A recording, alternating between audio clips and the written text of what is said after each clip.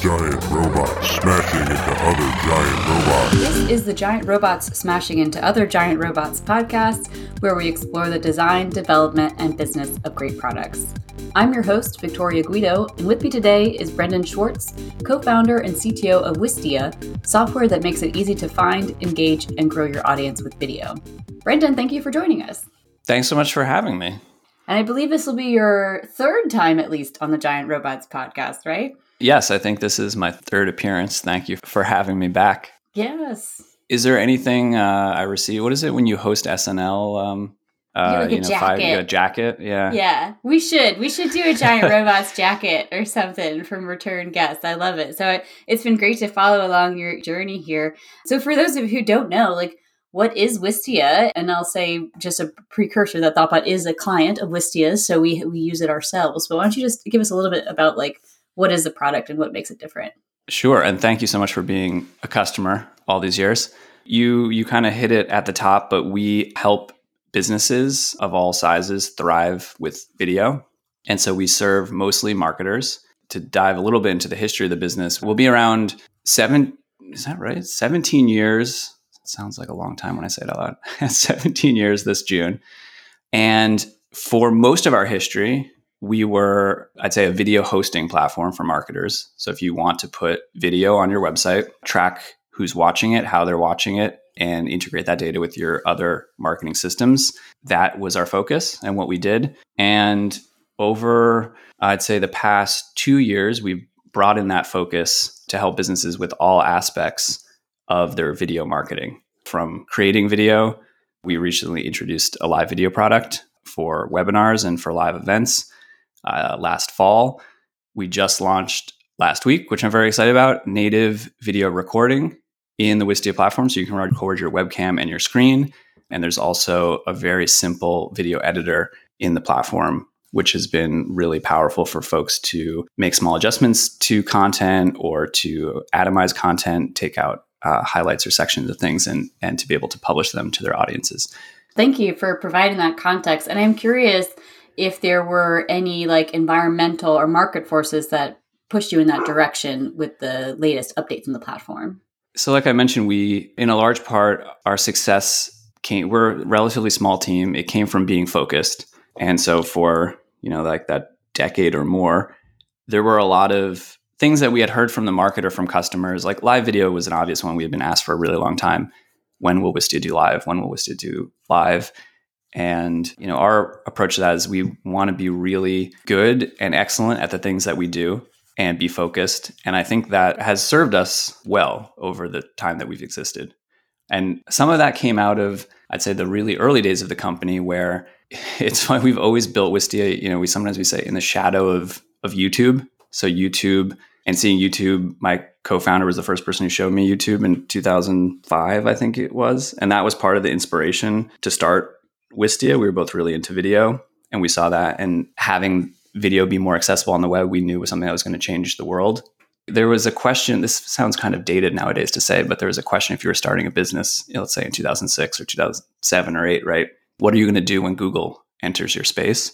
It was a funny one for us to answer because we said, well, I forgot when YouTube was bought by Google. It was maybe in 2006 or something like that. Google's already in our space and it's free. So that was always an interesting challenge. And the way that we were successful there, obviously YouTube is at a much larger scale and level of success than Wistia is. But to the extent we have a business at all against a very well-known and free competitor, from those early days, it was being really focused on our customers and keeping the product footprint fairly small. Our business changed a lot during the pandemic. There were some obvious things, right? Video was used a lot more. So existing customers had a lot more usage.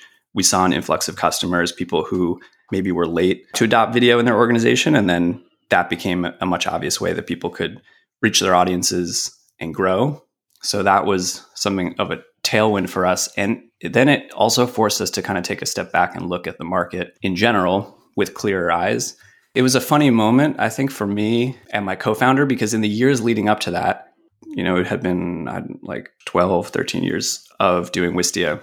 And it felt like we had solved a lot of problems in the product. We were still building new things, but they were for the most mature part of our audience or the most advanced marketers, which was pretty fun, but it felt like a lot of the problems had been solved. We were always like, is the product done? Is the product complete?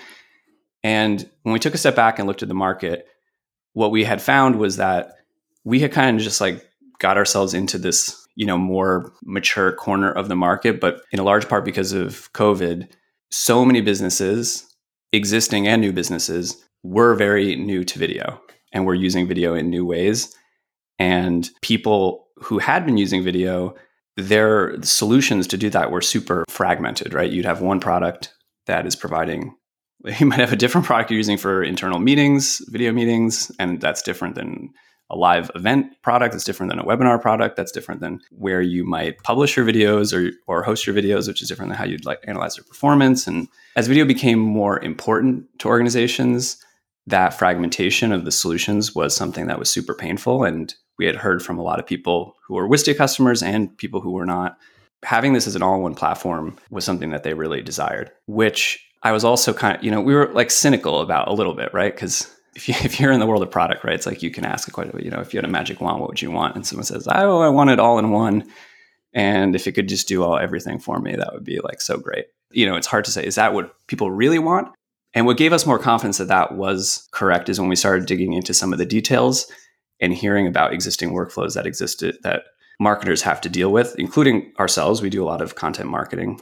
A lot of the really interesting things you could do in a product that is all in one, it opens up new opportunities. And you could just imagine, right, you've hosted a webinar before.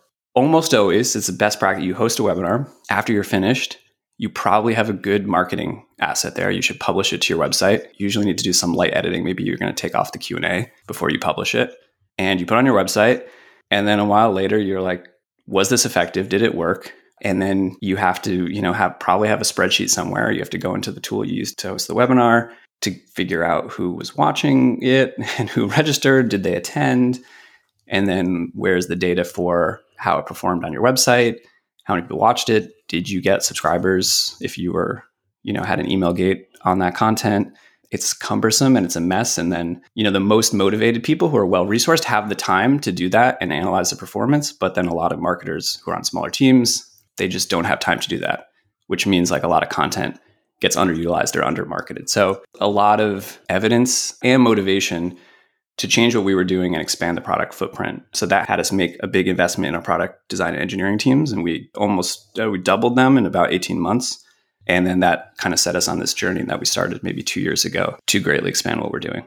Well, that's great. So just to play that back, staying close and focused on your customers almost had you to a point of being stable with your product until COVID happened and you have this increased demand for video that opened it up to almost have Wistia be like a startup again and create a whole new feature branch, right? Yeah, that's exactly right. And that was really fun and motivating. I mean, that early stage energy and not having all the answers to things where stuff is a little bit, less researched and it's faster paced is something that I really like. That was a big shift for the company. So there was I think we had some self-doubt a little bit, if I'm honest, of, when you've been so focused for so long, like, can we do this? Like, will we be able to create something really good with this expanded footprint and what resources that take? And, is it going to take shifting the culture and mindset of the team, like, and ourselves? Yeah. But I don't know. That's kind of why I started a business in the first, like the adventure, not knowing what's next is very appealing. So that's been the fun part of it. And how did you go about shifting that mindset, or even what was the moment where you realized that you needed to go after this shift? And how did you start lobbying everyone around you to get on board? A lot of those customer interviews and market interviews, we worked with an outside firm. We worked with Boston Consulting Group, who is a really great partner. We'd obviously worked with folks outside. We hadn't worked with somebody, I'd say, at that scale in terms of kind of like tie in with our company strategy to date. But that was really helpful to have a partner, especially to push us. We got to something different than we had been doing. I mean, not dramatically so, but like it was expanding what we were doing.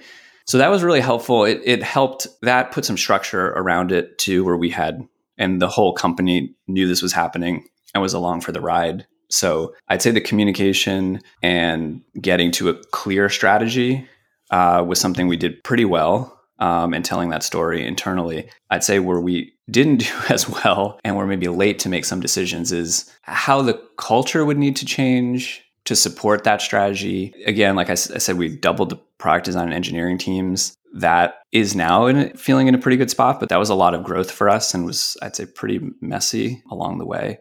So the beginning, I'd say, was clear and I think communicated well. And then I feel like in the middle, it was, I don't know, a big mess where we got maybe a year in and we're like, wow, we have this new strategy, but we really haven't executed much on it.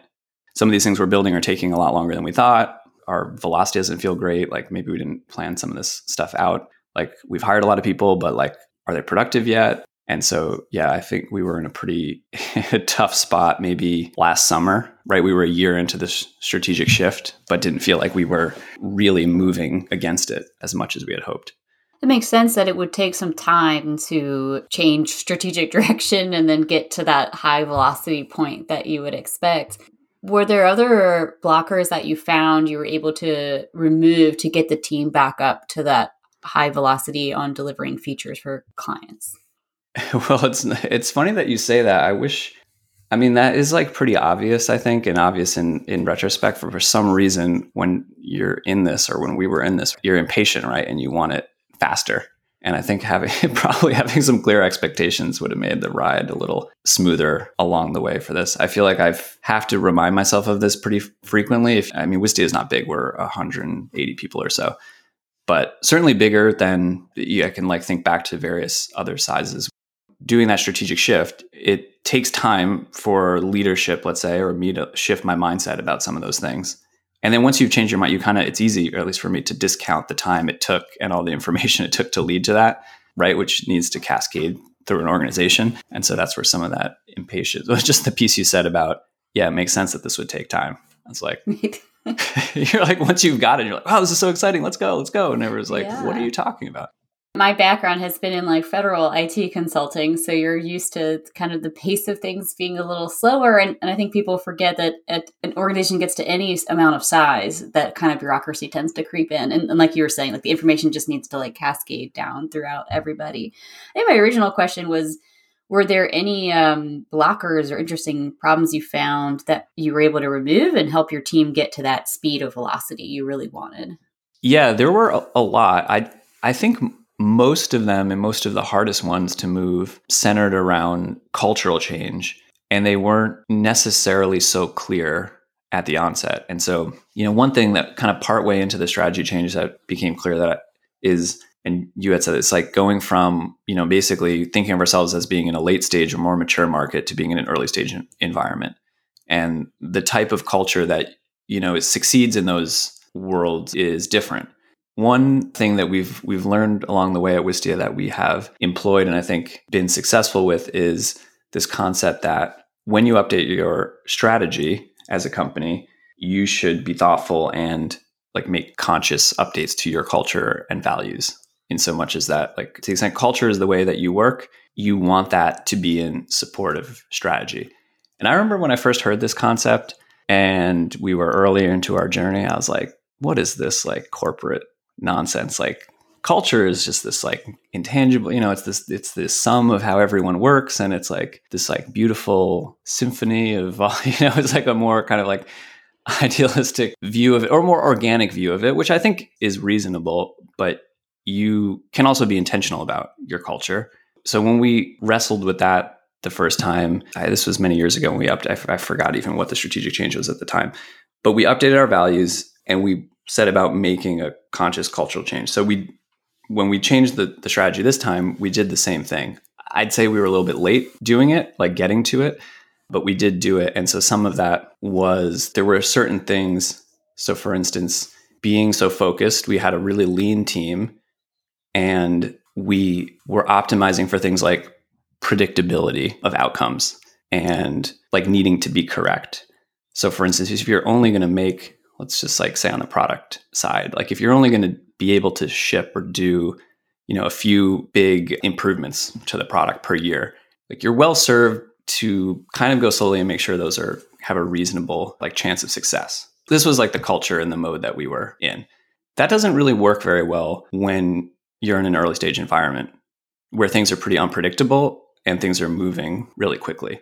So that was an example of something that we kind of identified and we're like, we're going to need to change this. So it was this shift from teams feeling the need to be correct and really well researched about something to moving towards, I'd say, you need to talk to a lot of customers to build customer intuition in order to make decisions faster. But that shouldn't be the case that for every product decision you need to make, you have to talk to 5 or 10 customers to validate that. You should be able to build an intuition to be able to make those decisions faster, and we should be more tolerant of failure. And so we should work in a more incremental style. I mean, some of this is like super familiar to anybody listening to this, right? It's like a more agile style. So work more incrementally, like work incrementally towards great, as opposed to, this big thing that's going to be super polished and like correct from the jump. I think that's really interesting. And it's not necessarily wrong to be so thorough in your changes when you're in that steady state and you like know what clients you have and you have a pretty well-defined product. But it's interesting that it took quite a bit of effort, it sounds like, to shift back into a flow state where you're incrementally doing changes very frequently to get that new product and find those new customers that you're targeting. And it continues to be, we've made a lot of progress on this, and maybe it's helpful. I don't know if it's helpful to folks listening to dive into some of the details of how we went about making those changes.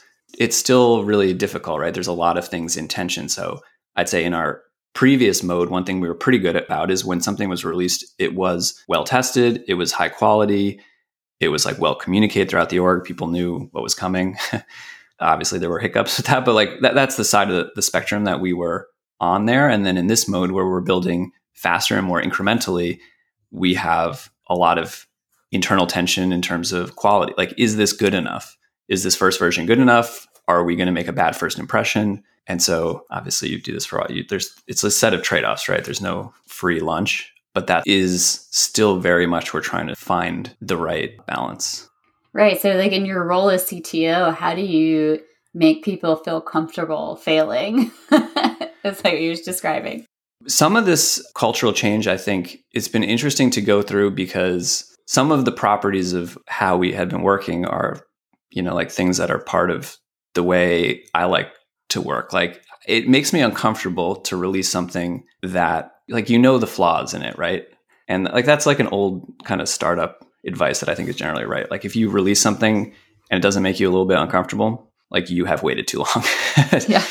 Advice is very easy in the abstract. It's like hard to apply. Like there's a huge spectrum there of like how uncomfortable you want to be. But I will say that that's been something that's been hard to reconcile with. And I guess that the piece that I'm able to do in my role is like remind folks where we're headed, right? So the first version can be a bit rough. What matters is what happens after that, right? So if we're quick to listen to customers, to fix those things, to correct that, and people can see that momentum, I think that matters for a lot. And I think that's like something I've been telling that story repeatedly internally. I've had other leaders, and that's what we've really been leaning on is like, we've like adjusted how we're delivering customer value and that we're going to push things out that might be a little bit more raw, but where we ultimately are going to get them to and get them to quickly is something that we're really proud of. So that has helped. And then I'd say we still haven't figured out, which is again, like in these smaller increments, things can be a failure, and that's okay as long as we, learn something and correct and move forward. And one thing that's been a little bit tricky to recognize too is there's some places where you have some experiment and you're not actually sure if there's a market or if there's like a need for a feature, right? So you might do something and it really doesn't land well, and then you learn something about the market or the customer base and say, okay, that isn't what people needed. But in a lot of places that we're building product, like let's say take live video, for example. When we launched a live video product, it may be a failure. Like the first version may not be completely right or may be a failure, but the customer need for a live video product or for a webinar exists, right? So that's not the type of failure that you go, oh, I guess there's not a market there. Or it's like you go back and say, okay, how do we need to improve this to make it work?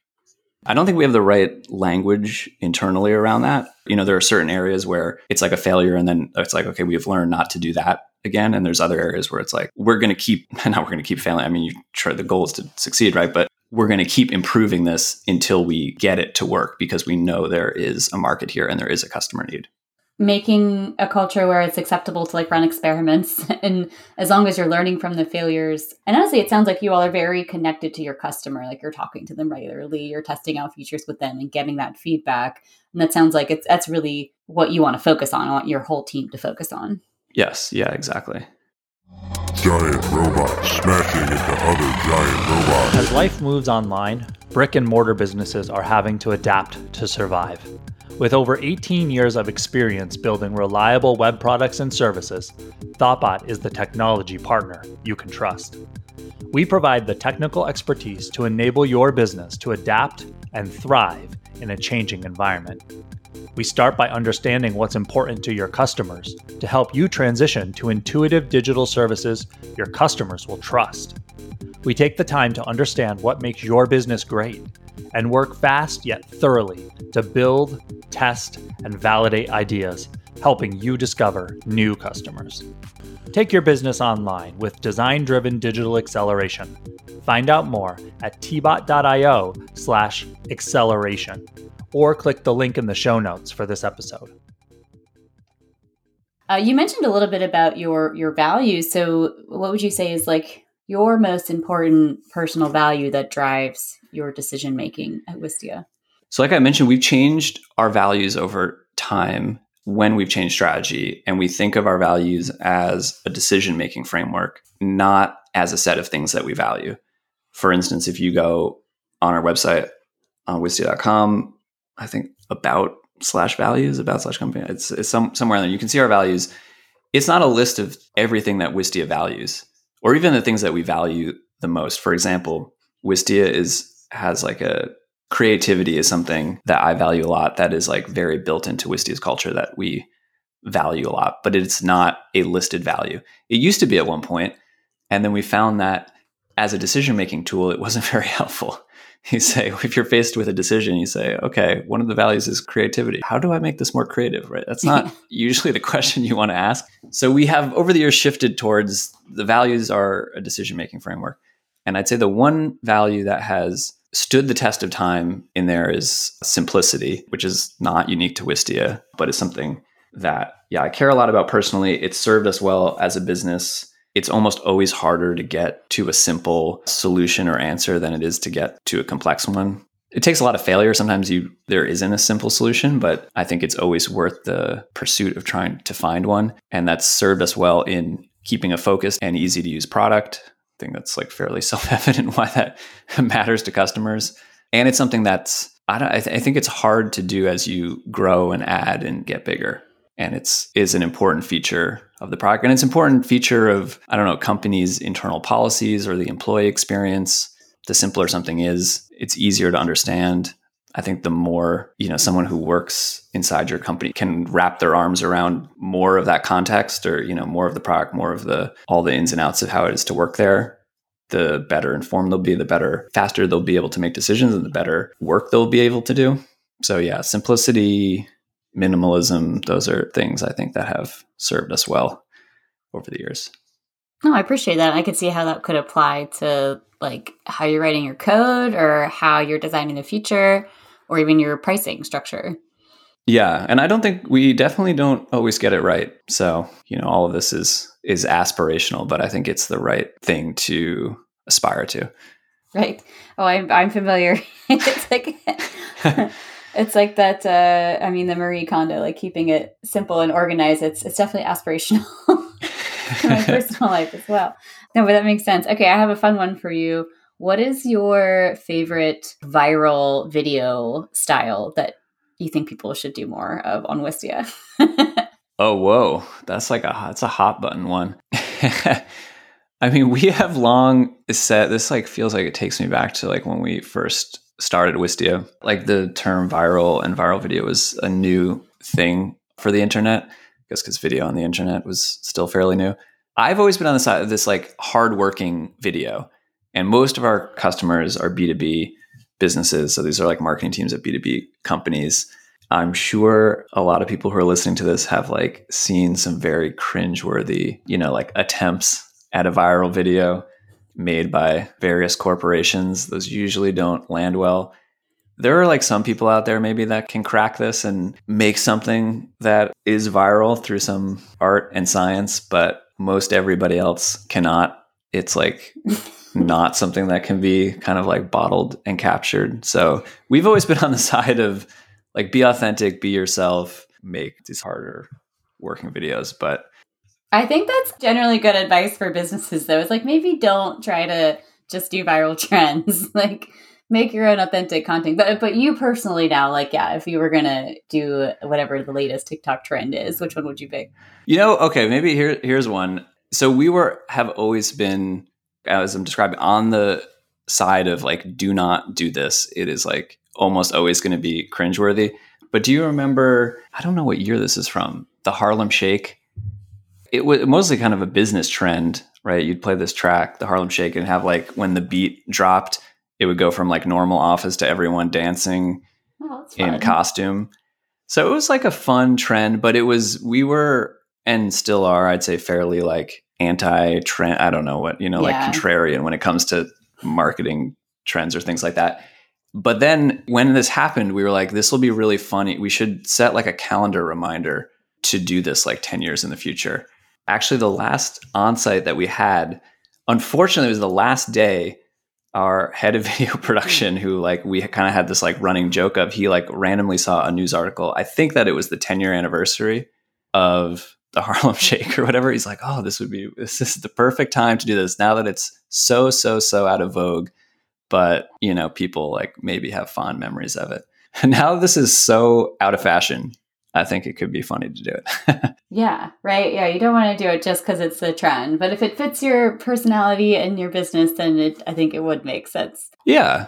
I've heard that there might be a Wes Anderson style. I wanted to do a Wes Anderson Goes to RailsConf video, but I'm actually meeting Did you do it? I didn't do it. I'm not actually good enough. I think tomorrow I'm meeting with the Wistia customer success team. I'm going to ask them to help me. Oh, yes. We'll help you. Yes. I do like that. That trend is nice. That feels like I don't know, like less aggressive. I've seen a lot of those and they don't feel, I don't know, cringeworthy to me, because maybe it's like a nice shell in which to put like some personality and like content, as opposed to just being goofy or whatever. Yeah. I don't know exactly how to describe it, but I think that one works better. Yeah. Someone at Wistia did that the other day in the office and people enjoyed it a lot. That was more for like internal consumption, but those ones are nice. Yeah. Well, I like it. I like the idea of bringing some of these editing tools to marketing teams where they can maybe not create viral videos all the time, but do a lot of like very highly editing and having it all in one place as well. Like you mentioned, I do run webinars and I'm familiar with the bouncing around between different tools to get everything to work. And there's even sometimes like security issues with different types of video hosting tools. So I think that's a lot to offer for a marketing team who may not have as many resources to do the individual pieces. Yeah, that's a story we've heard, from a lot of customers. And we have a lot of video resources internally because we're a video company and we invest a lot in that. But even so, if you talk to folks on our marketing team, they'd say it's hard to get those resources, especially if you have something small that you want to do. I think it's always better if the person who has the need can easily do the thing themselves, right? More and better work gets done that way versus if it's like this chain of having to like ask other people, because then you're like, oh, should I really ask? Is like, do I want to, spend social capital or budget on this thing? Will it work? Will it not? But you can be, I think, faster and also experiment more when you have those tools available to you. Yeah, no, that makes sense, because I don't know if it's worth me spending my team's time to make this Wes Anderson video, but I want to do it for fun. So we'll see if I can do it at Ruby Kaigi next week.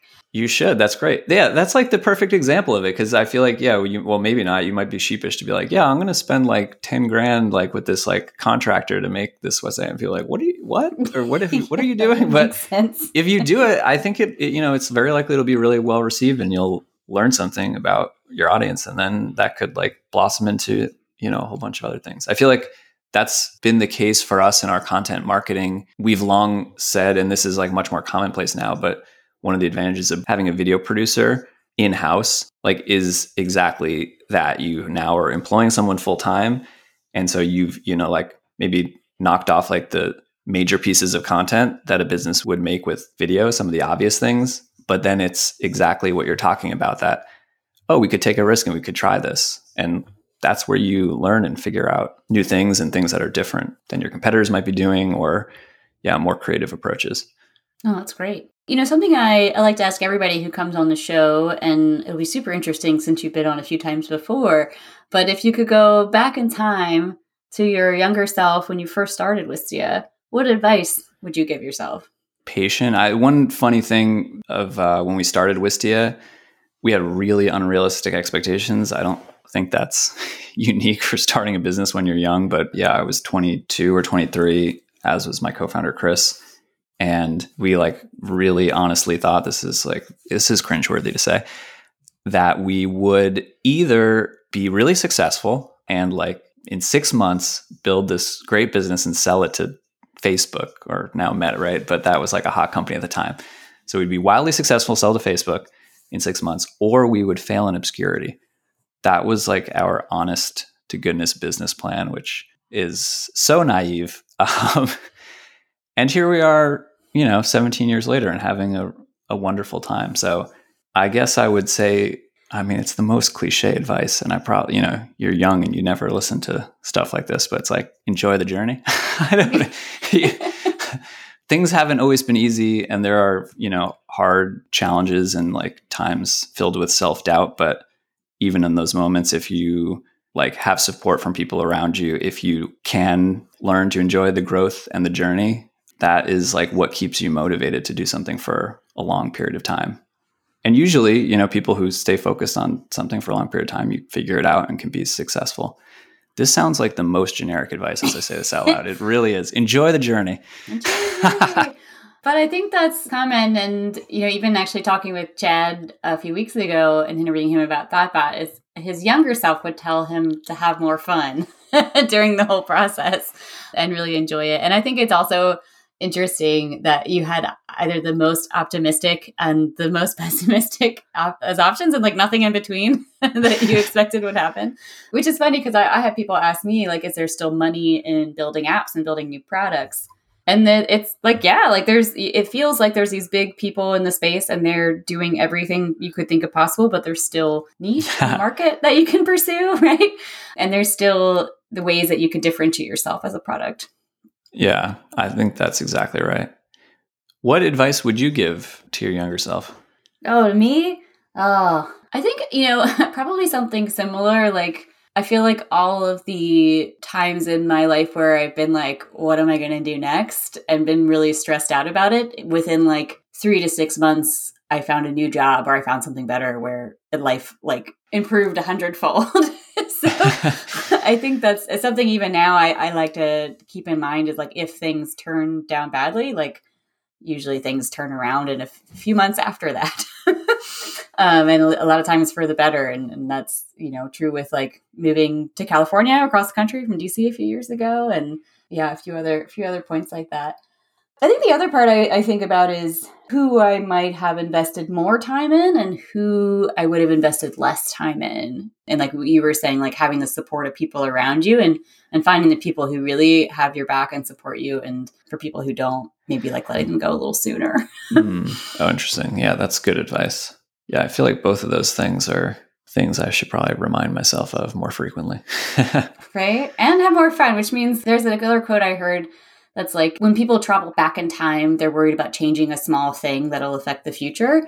But people don't think that they can make small changes now that will affect their future big time. Oh, that's a good one. I haven't heard that, but that's a good one. Well, super cool. Just to kind of really summarize or go back to some things we mentioned already about video, and just how important do you think video really is to marketing in the current landscape for businesses? I'm a very biased party, but I think it is becoming increasingly more important. I think it is the default way a lot of people want to consume information. This is a whole other tip that we didn't talk about with what's happening in the world of generative AI. And I'm sure a lot of people listening to this have voice cloning and how good those things have been getting. I think it's going to make the value of authentic connections and video much more important in the short and medium term. And then there's some challenging questions about how do you tell what's real. in an environment where we've like gone past the uncanny valley in terms of generating, an avatar of me or you with the perfect voice clone. But I think people are going to rely a lot on video to break through. Yeah, that makes a lot of sense. It's going to be just a more video world as it goes. What does success look like for Wistia 6 months from now and even 5 years from now, the longer term? I think for 6 months from now, so there's a lot of new areas of the product that we've added. And in the next 6 months, we should be able to make pretty substantial progress to have those parts of the product have really solid adoption and repeated usage by customers. I think that's what success looks like, which we're seeing it now for our editor is probably the farthest along, that it has really good adoption among the customer base and repeat usage, which I think is like a really good sign of success for a product. Live is still really early for us. You don't get a lot of shots, right? If something goes wrong with a live event, I'd be pretty quick to look for another platform. And that's a pretty mature market where there are a lot of really strong competition. So I think if we can get to a place in 6 months where we've got, a few hundred customers using that every week or every month, we'd feel like we were on a path towards success. And the 5-year version, I don't know. We recently started making 3-year goals for the company a few years ago that have been pretty helpful to have as anchoring. We have not made a 5-year goal, but the thing I'm very excited about right now and what we're doing is, again, just as like live is a small example, the market for live itself is much bigger than the market that like traditionally Wistia has been in, just in terms of video hosting, which itself has always grown a lot over the years. And it's itself a big market, as is video recording and creating video. So we have entered into a bunch of new markets that are all really quite large. And it's pretty humbling to be in a spot where I feel like we have a really solid base with a lot of in-depth knowledge of marketing and our customer to be able to build like a really excellent product for that set. We're playing in a much bigger market than I ever thought we would. Like success already achieved. Well, I don't know. It doesn't feel that way. It doesn't feel that way, but maybe next time you come on the podcast, you'll have another success story to share with us. I hope so. Yeah, I feel like that's always the case, right? It's like, yeah, there are moments where we're certainly very proud of what we've been able to achieve, but most of my time is spent in the headspace of, why are we so slow? Why is the product not good enough? Why are we, like all the stuff that's going wrong, right? Which drives you to be better and is exciting. Right. That makes sense. Well, hopefully this helps remind you of all the good stuff that you all have done so far too. I'm really excited to hear about just how your values drive your decisions and then how that goes to the rest of the team and how closely you're listening to your customers too on the product. I think those are all just really great cultural examples and ways to build great products. So thank you for sharing your story with me. And you can subscribe to the show and find notes along with a complete transcript for this episode at giantrobots.fm. And if you have questions or comments, you can email us at hosts@giantrobots.fm, and you can find me on Twitter at VictoriousG. This podcast is brought to you by Thoughtbot and produced and edited by Mandy Moore.